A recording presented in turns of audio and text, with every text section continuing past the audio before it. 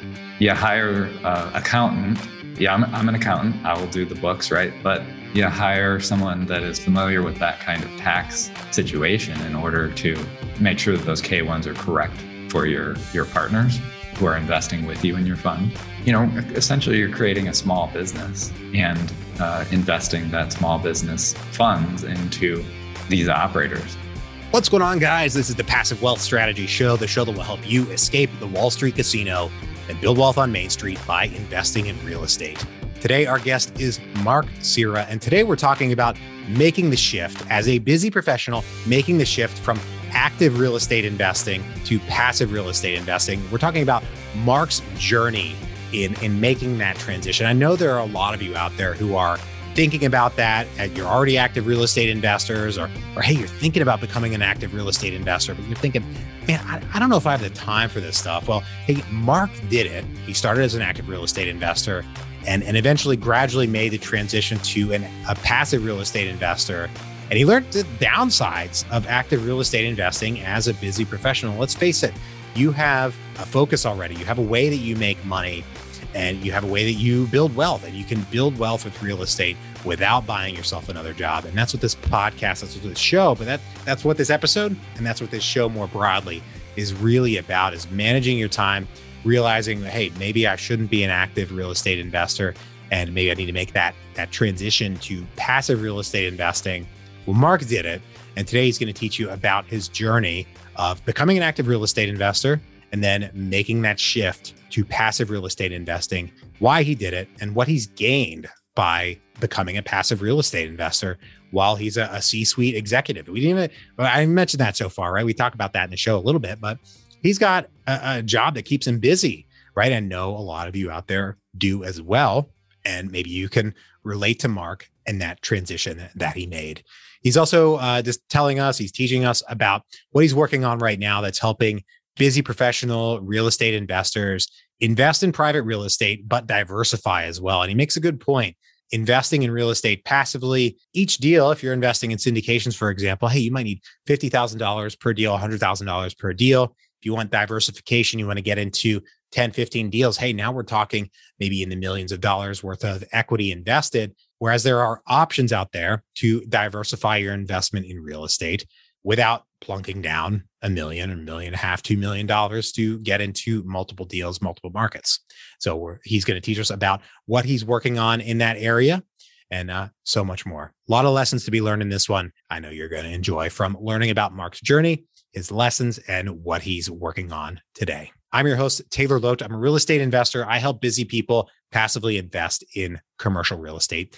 If you're interested in learning more and potentially investing in one of our future real estate deals, just go to investwithtaylor.com, fill out the form, and take the steps from there. I look forward to connecting with you on a call from that. If you're an Apple Podcast user and you enjoy the show, please do take a moment and leave us a rating and review on Apple Podcasts. 5 stars if you don't mind. I appreciate that so much, you guys. I'm not just saying that. I really mean it. I really appreciate that, because that helps the show grow. That helps us rank higher in the Apple Podcast ecosystem. That helps more people listen to these lessons and escape the Wall Street casino. And I'm always honest with you guys. I say this every episode. That gives me a nice little warm and fuzzy feeling, because I get to see that you out there listening right now, that I get to see that you're learning these lessons and you're escaping the Wall Street casino. And that's what this is all about, you guys. It's all about spreading this knowledge and spreading the passive real estate investing message. No matter what podcast app you use, if you haven't done so yet, do take a moment, look us up, hit the subscribe button. That way you'll get every new episode every Monday, Tuesday, and Thursday. I want to thank you guys for tuning in. You're going to learn so much from our guest, Mark Sira. Without any further ado, here we go. Mark, thank you for joining us today. Thank you. Super excited to be here. Thanks, Taylor. Well, hey, we've been talking for almost an hour already, and you have so many interesting experiences, and your journey in real estate, I think, will really resonate with a lot of our listeners today. For our listeners out there who don't know about you and your background, can you tell us about what you do? And then let's start back at the beginning of when you started investing in real estate as well. Sure. I'll kind of give a little bit of background. I graduated in 2002 with an accounting degree from Iowa State, and I went out into the consulting world, and I worked at a variety of firms, from Ernst & Young and Navigant Consulting and a couple other smaller firms, and really got introduced to real estate about halfway through my career in 2010 through my wife. We got married, and we purchase some land that we were going to build our own house on. Turned out we decided not to build on that piece of land, but instead decided to develop it. And my wife is a general contractor here in Chicago. So she was kind of already familiar with the business, not necessarily in investing, but as a contractor, right? She had the experience to be able to say, hey, we're not going to build this home, but let's build some spec homes and sell them, and that really just turned the light on for me. We developed those properties and sold them in, I think, around 2013. And then we just kept doing that a couple more times. And we still do that today. That's an active business that we're involved in. And she does a lot of that work as the general contractor and developer. And really, the light turned on when I thought, hey, I have extra money coming out of my consulting career and we can invest that in real estate. And so we started doing that actively as developers. And we did several single family homes and we do condos now. But as my career was really taking off towards the middle 2015 area, I became the CFO of one of the clients I was working for, brought on, as part of that company to help it grow. And I realized that the active part of the business it was too much work to have both an active role in real estate and, continue on successfully in a career. So I had to make some decisions. We looked very, very hard at passive investing. I did a lot of research in 2016. We made our first investments in passive real estate, apartment syndications and mobile home parks, self-storage in 2016, 2017. And at the same time, we were considering, parallel path. Can we do anything like becoming a syndicator? And I partnered up with several people to explore some mobile home park investing. And we purchased several mobile home parks. Of course, I did a lot of the financials and that sort of thing. So we were sort of parallel pathing, trying to figure out whether the career was going to take off as the company grew, whether we wanted to exit and become syndicators exit from the day job and become syndicators in mobile home parks or apartments or something like that, or continue on in passive investing. And, as the career continued to progress and get busier and the company grew, I became, busier in the day job and realized that the active side was just a lot more work and a lot more effort than I was prepared or even the partners were prepared to take on when we had successful careers, right? So we really came full circle and have decided to come back to the passive world and target diversification with strong operators that have been in the business for a long time and have great track records. And really, taking a lot of the excess capital that we built in our own day jobs as professionals and putting that back into passive real estate to hopefully build that stream of income over the long term and have the option to exit, maybe early, maybe not, but, having the income there in place when we want to take advantage of it. Nice. I love that. Great summary. So I want to dig in and hopefully this is not twisting the knife too much or anything like that, but I want to dig into some of that pain of being an active real estate investor and some lessons that you learned there, because I've spoken with some of our listeners out there who are active real estate investors now, or they're thinking about going that route and kind of deciding whether that's right or a more passive role. So before they go out and dive into active real estate investing while having, a high earning day job. Tell us about your experiences there and I don't know, some of the tough times that made you reconsider that decision. Sure. So like I mentioned, we were doing active development and building homes and my wife was spearheading most of that.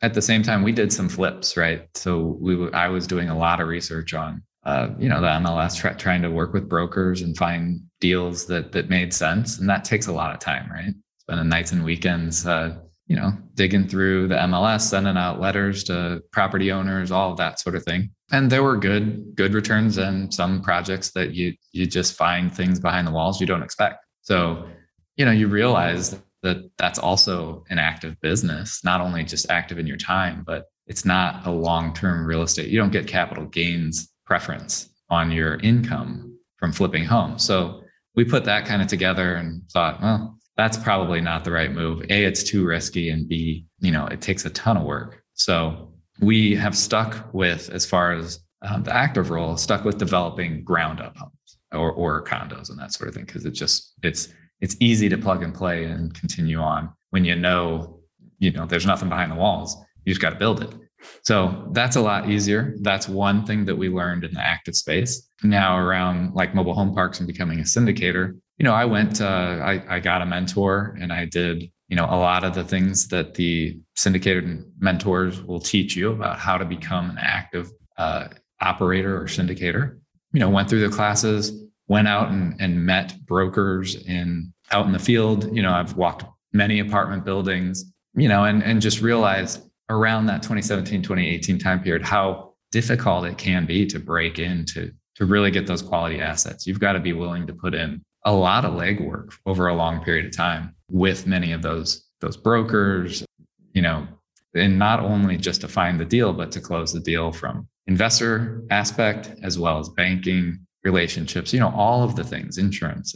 So you're really buying yourself a new job when you want to become a syndicator. So for me, I didn't really want to give up my day job. I wanted to find a great way to invest in real estate. And I realized that the day job could give me the opportunity to invest in real estate without being active in the day-to-day operations of the syndication by investing with great operators. So that's sort of the lesson that I learned, was that time is very valuable, and it takes a lot of it to build that new business and the relationships and all of that. And if you're not ready to make that move, or you're comfortable in your day job, there may be a better alternative.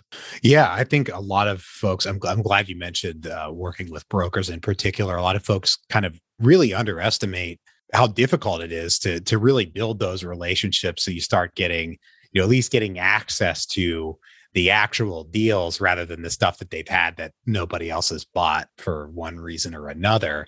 That's a lot of work. It's not something that you're just going to make one phone call and suddenly have a great deal in your email inbox. That's right. You're most likely not even going to see the good deals, right? Yeah. They don't believe that you're going to be able to close, that you will close, that you might back out and waste their time. I mean, until you've proven your track record, it's very hard to break into, I would call it 100+ unit apartment complex world where the syndicators are really operating. Absolutely. Absolutely true. So now let's get into that shift into passive syndication investing and more passive investing that you've made. Tell us about that first kind of getting started, those first couple investments, what you looked for, how they went, all that. Yeah. So the first couple of investments, I was fresh and new to the industry. So I was very excited about making investments in apartments and hot markets. So much of them were in Texas, Dallas, and specifically.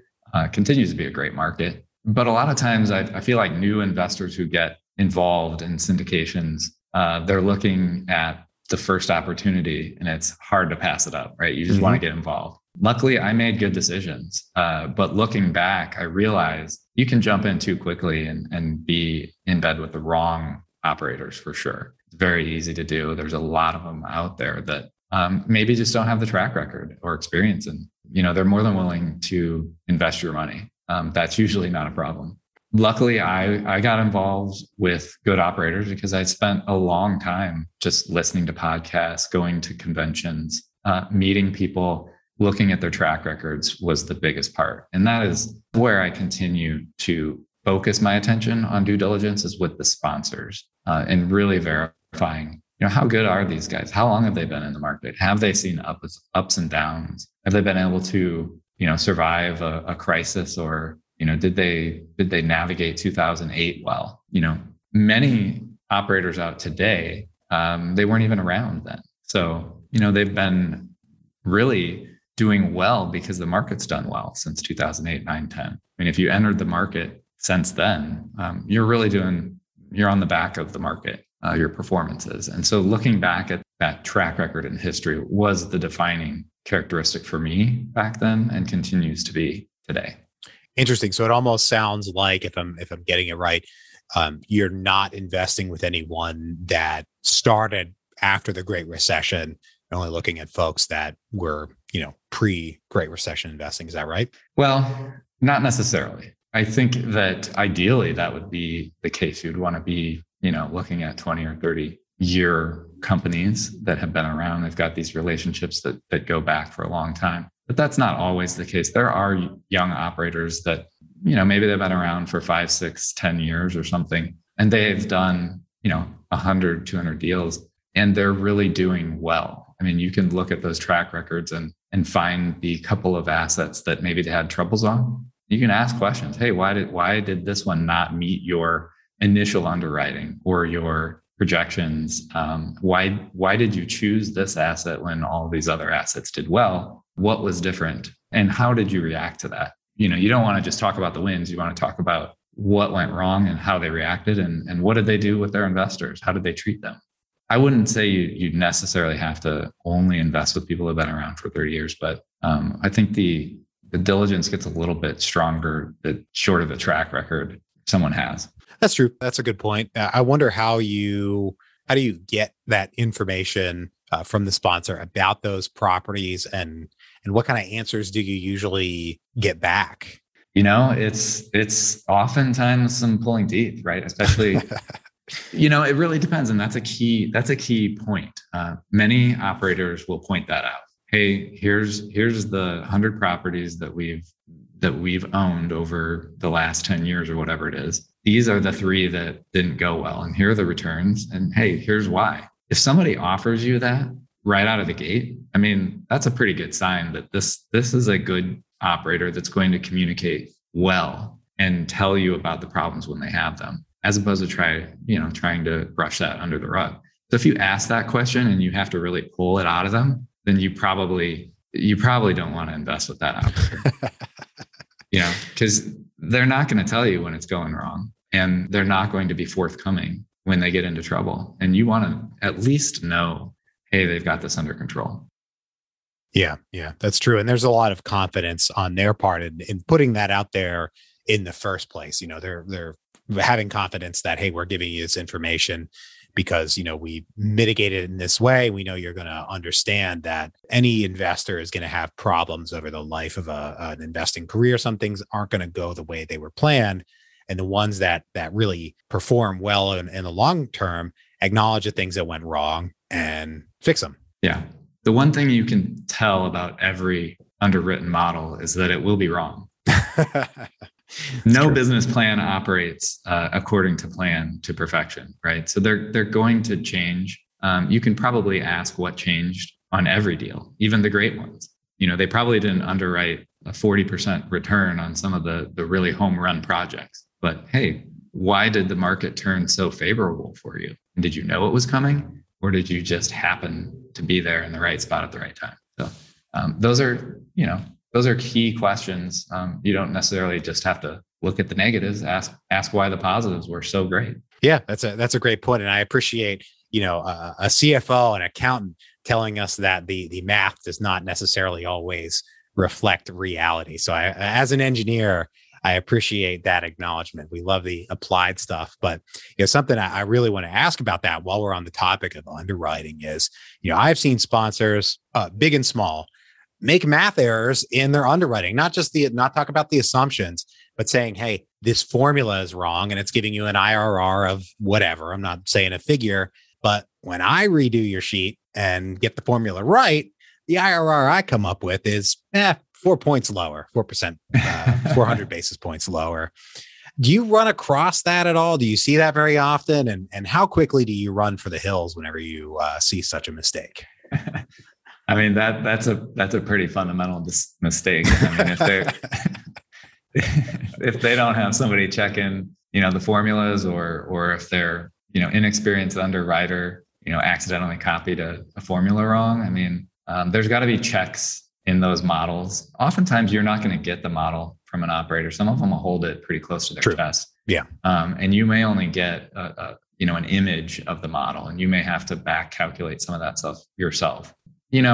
Sometimes people just make mistakes though, right? I've made models that have mistakes in them, go back and look at it. And, hey, you know what? I copied that wrong as well. So you can ask the question, and you can usually tell if it was intentional manipulation. I would be more concerned about some of the assumptions driving the model, as opposed to just, are all the formulas right? You can do a little mini audit on it as you're going through the underwriting. But, you really want to focus on those like rent growth assumptions. And, if they're projecting rent growth at 6% and expense growth at 1%, um, you've got a disconnect there, right?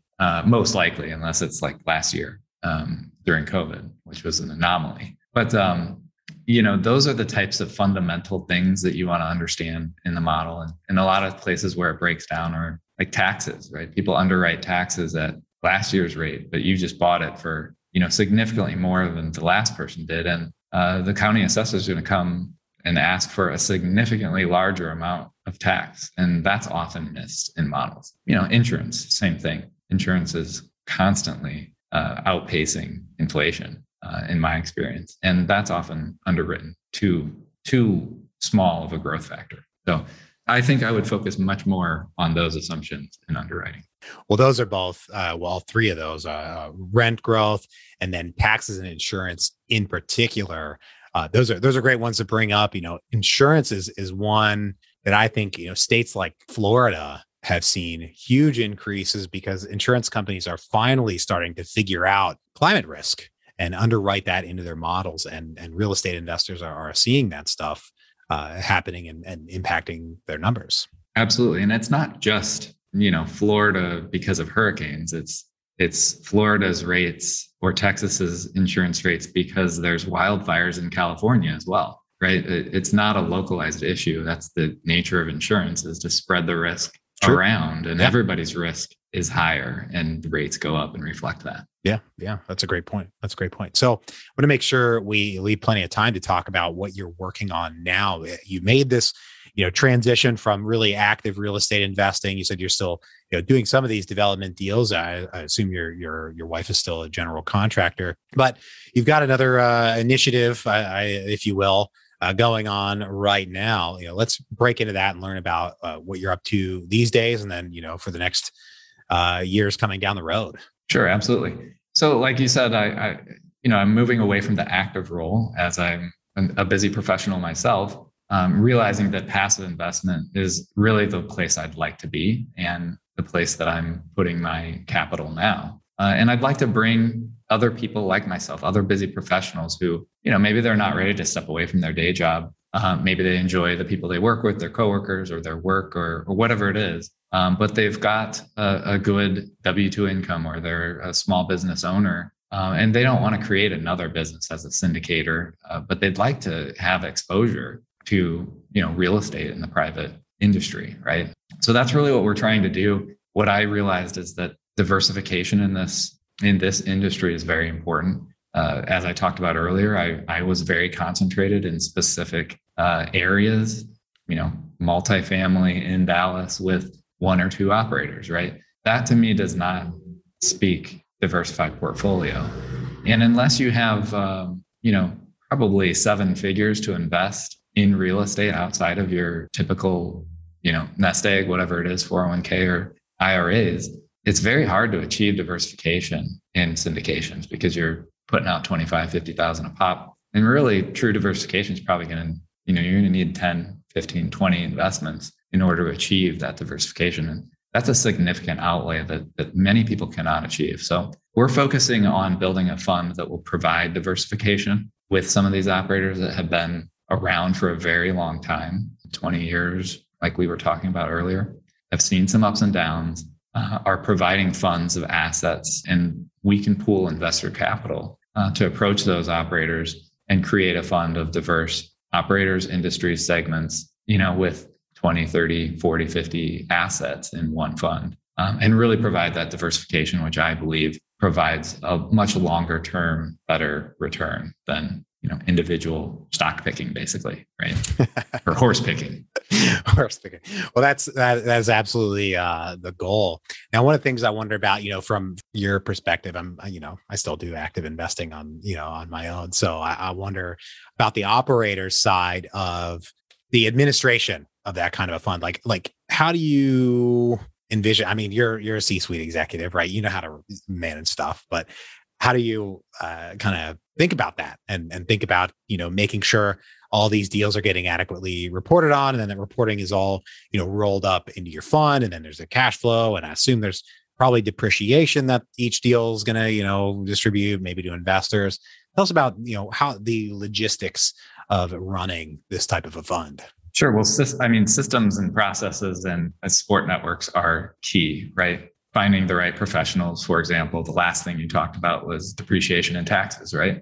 You hire an accountant. Yeah, I'm an accountant. I will do the books, right? But you hire someone that is familiar with that kind of tax situation in order to make sure that those K1s are correct for your partners who are investing with you in your fund. Essentially, you're creating a small business and investing that small business funds into these operators. Part of the diligence on those operators, to talk about the beginning of the fund versus the distribution of K1s, you want to look at, how do those operators report? Do they provide you with detailed information about the assets as well as the performance of their funds? So that's a key criteria when I look at the operators. What kind of reporting package will they be sending me as the fund administrator? And how will I be able to turn that back around to my investors and provide them with adequate information about how those investments are performing? So, those are just a couple of things. You always have other help and support around you, from assistants and, things that can be taken off your plate that are more administrative, right? But there are many systems, from checking accreditation standards or qualifications of your investors. And those things can be done through services that are provided. So it's not me looking at your tax return. It's a third party who says, yep, this person does meet the standards and therefore they are able to invest in your fund. So those are just a couple examples, but you really have to look at it as running a small business and look at how you can utilize the resources around you to accomplish the fund administration. Now, some people also use third-party fund administrators who will take care of all of that stuff for a fee, of course. But that's not the route that I'm going, because I have experience with how these things work. I would wonder how much of those third-party guys end up, eating up your return, and then what if they underperform? They don't, get a K1, get their documentation, their tax information out on time, and then you're waiting, and of course you're going to depend on the operators to get the K1s to you and all of that. But that's one of the things that I would worry about is the cost, and then that just still gives you somebody to manage. Whereas if you can handle that seems like the appropriate way to go. But how E-Myth working in your business versus on your business is that? I'm not sure. Yeah, I mean, as you grow into a massive fund, you're probably going to definitely want to do it yourself. Or, there's probably private equity firms that have all of the third party management do it for them. I would say it's probably a business decision on the fund and how much drag they create at that fund level from management, fees and third party fees, and whether they can do that, more efficiently in-house for the size that they are and hire their own employees and manage that work themselves, or whether they believe that some third party can do it more efficiently because that's all they do, rather than focus on vetting operators and sponsors and managing upward that way. There's different ways, I guess, is what I'm saying, to think about how to manage the fund, but that's the way I've chosen that you've laid out there. Nice. Now, I want to ask, I'm sure you're already getting this question from investors, or if not, I think you probably will, but comparing your fund to REITs, especially publicly traded REITs, what are maybe a couple of reasons you can think to go with the fund rather than a REIT that's out there? I can think of at least two, but I wonder what's on your mind.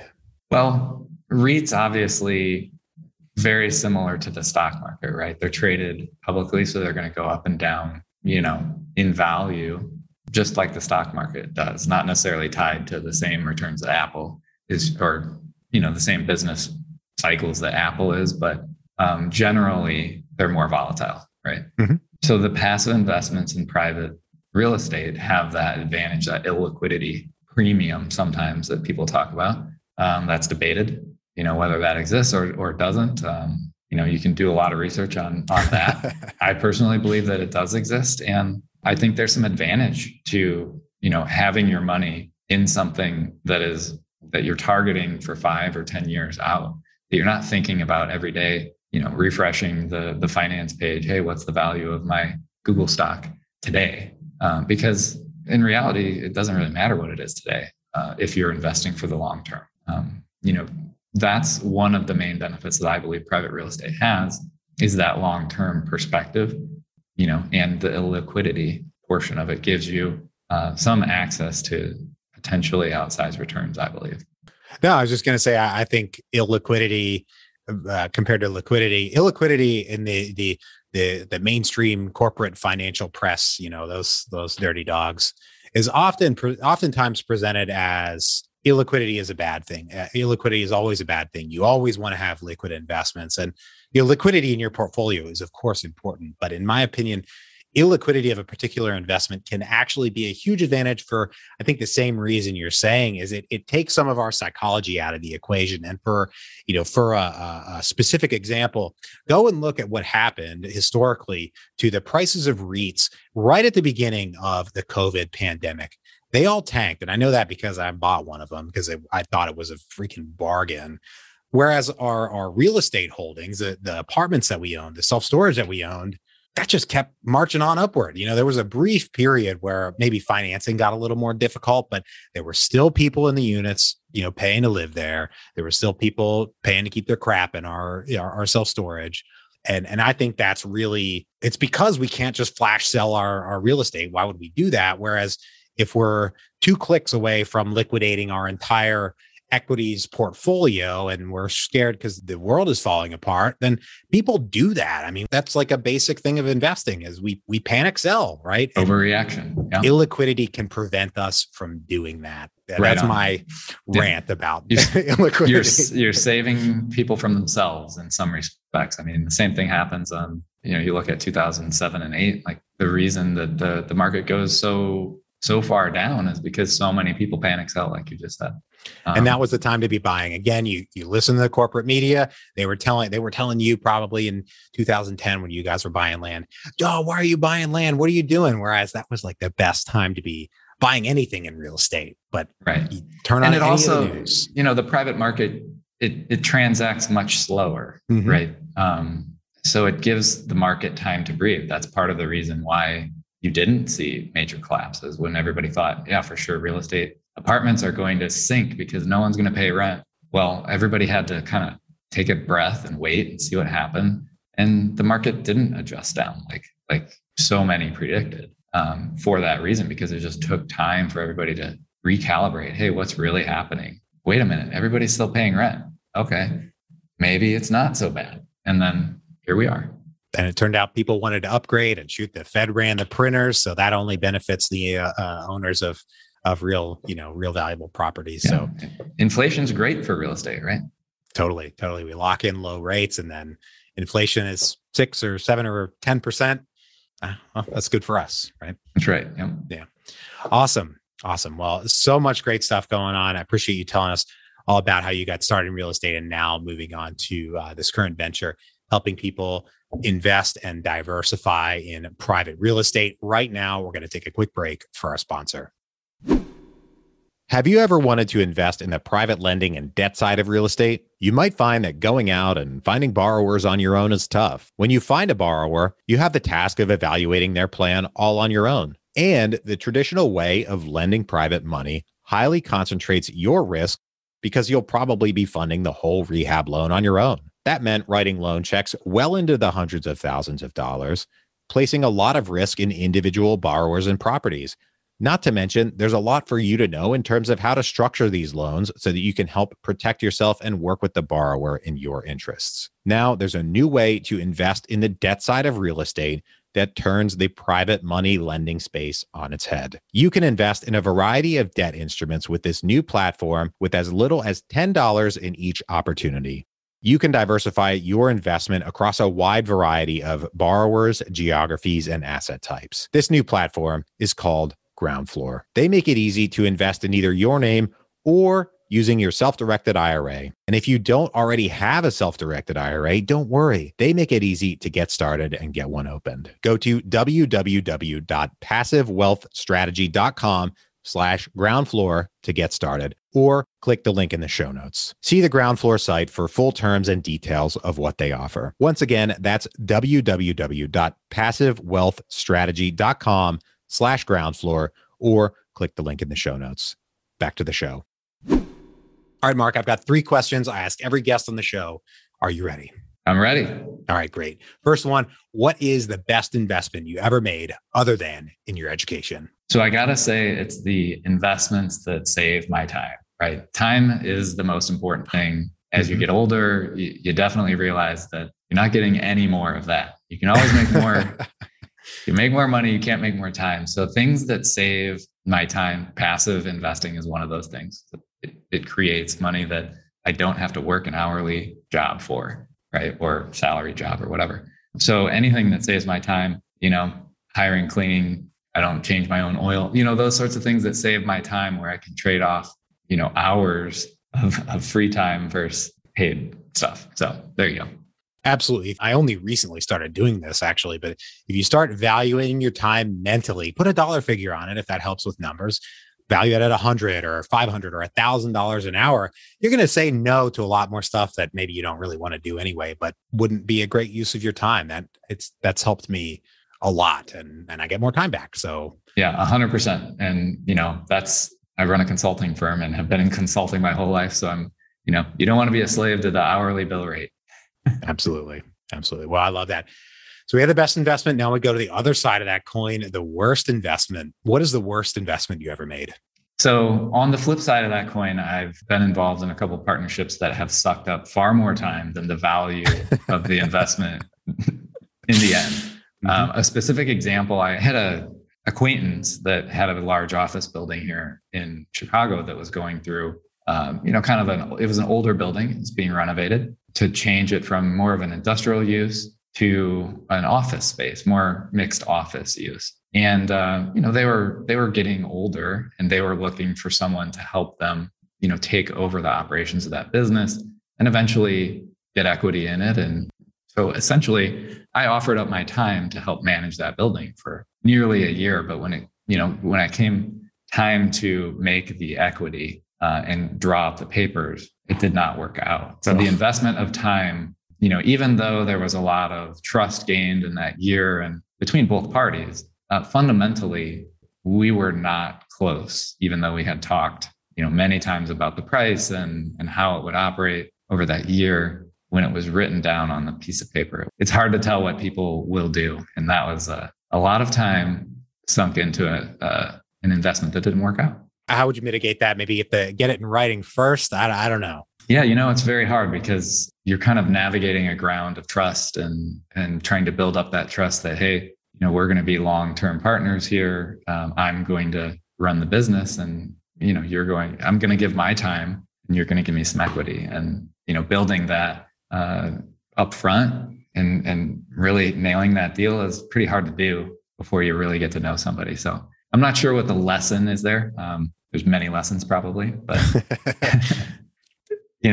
Yeah, I think I guess what I'm getting at is if you were to rewind time, would you try to get it in writing or would that have just killed the thing in the first place? And you feel it sounds like maybe you feel you're better off for having learned that lesson the hard way rather than try to negotiate something in writing up front, not to be able to come to an agreement and then not do it at all. Right. It sounds like the writing agreement wouldn't have happened in the first place. Yeah, it was worth the risk. It would not have, depending on the person, maybe you could get the written agreement up front. Like here's the letter of intent that, we're going to sign in a year or two if we build the trust.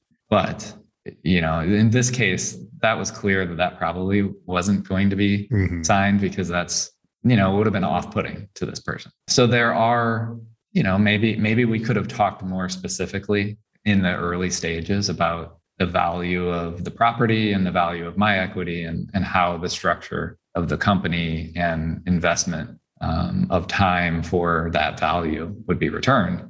But it just, it didn't evolve that way, right? And I think I probably would try to get a little bit more specificity up front, but lesson learned. Okay, there you go. And we're still here. So it's all good. Yeah. And, I learned a lot. It just cost a lot of time.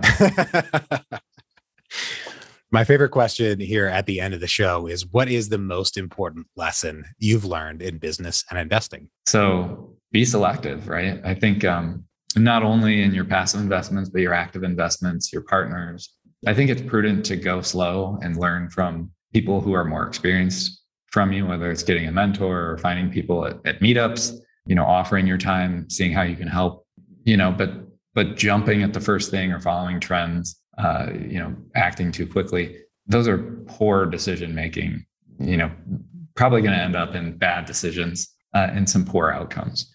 So, taking your time, being selective and focusing on the long term. And I think really diversification in your assets, in your portfolio, thinking like a long-term, large portfolio manager of, like a Yale University endowment. Those guys are not thinking about tomorrow. They're thinking about 30, 40, 50, 100 years from now. And that's really, I think, the key to being a good investor. Nice. Love that. Well, Mark, thank you for joining us today. It's been great talking with you and learning from you. If folks want to reach out, if they want to get in touch with you or anything like that, where can they track you down? You can go out to our website, ciracapitalgroup.com, CIRA Capital Group. And right there, you can download a white paper that we have on diversification with private equity real estate. And that'll sign you up for our newsletter, and you'll be informed of all the things we got going on. Awesome. Great. Well, thank you once again for joining us today. To everybody out there, thank you for tuning in.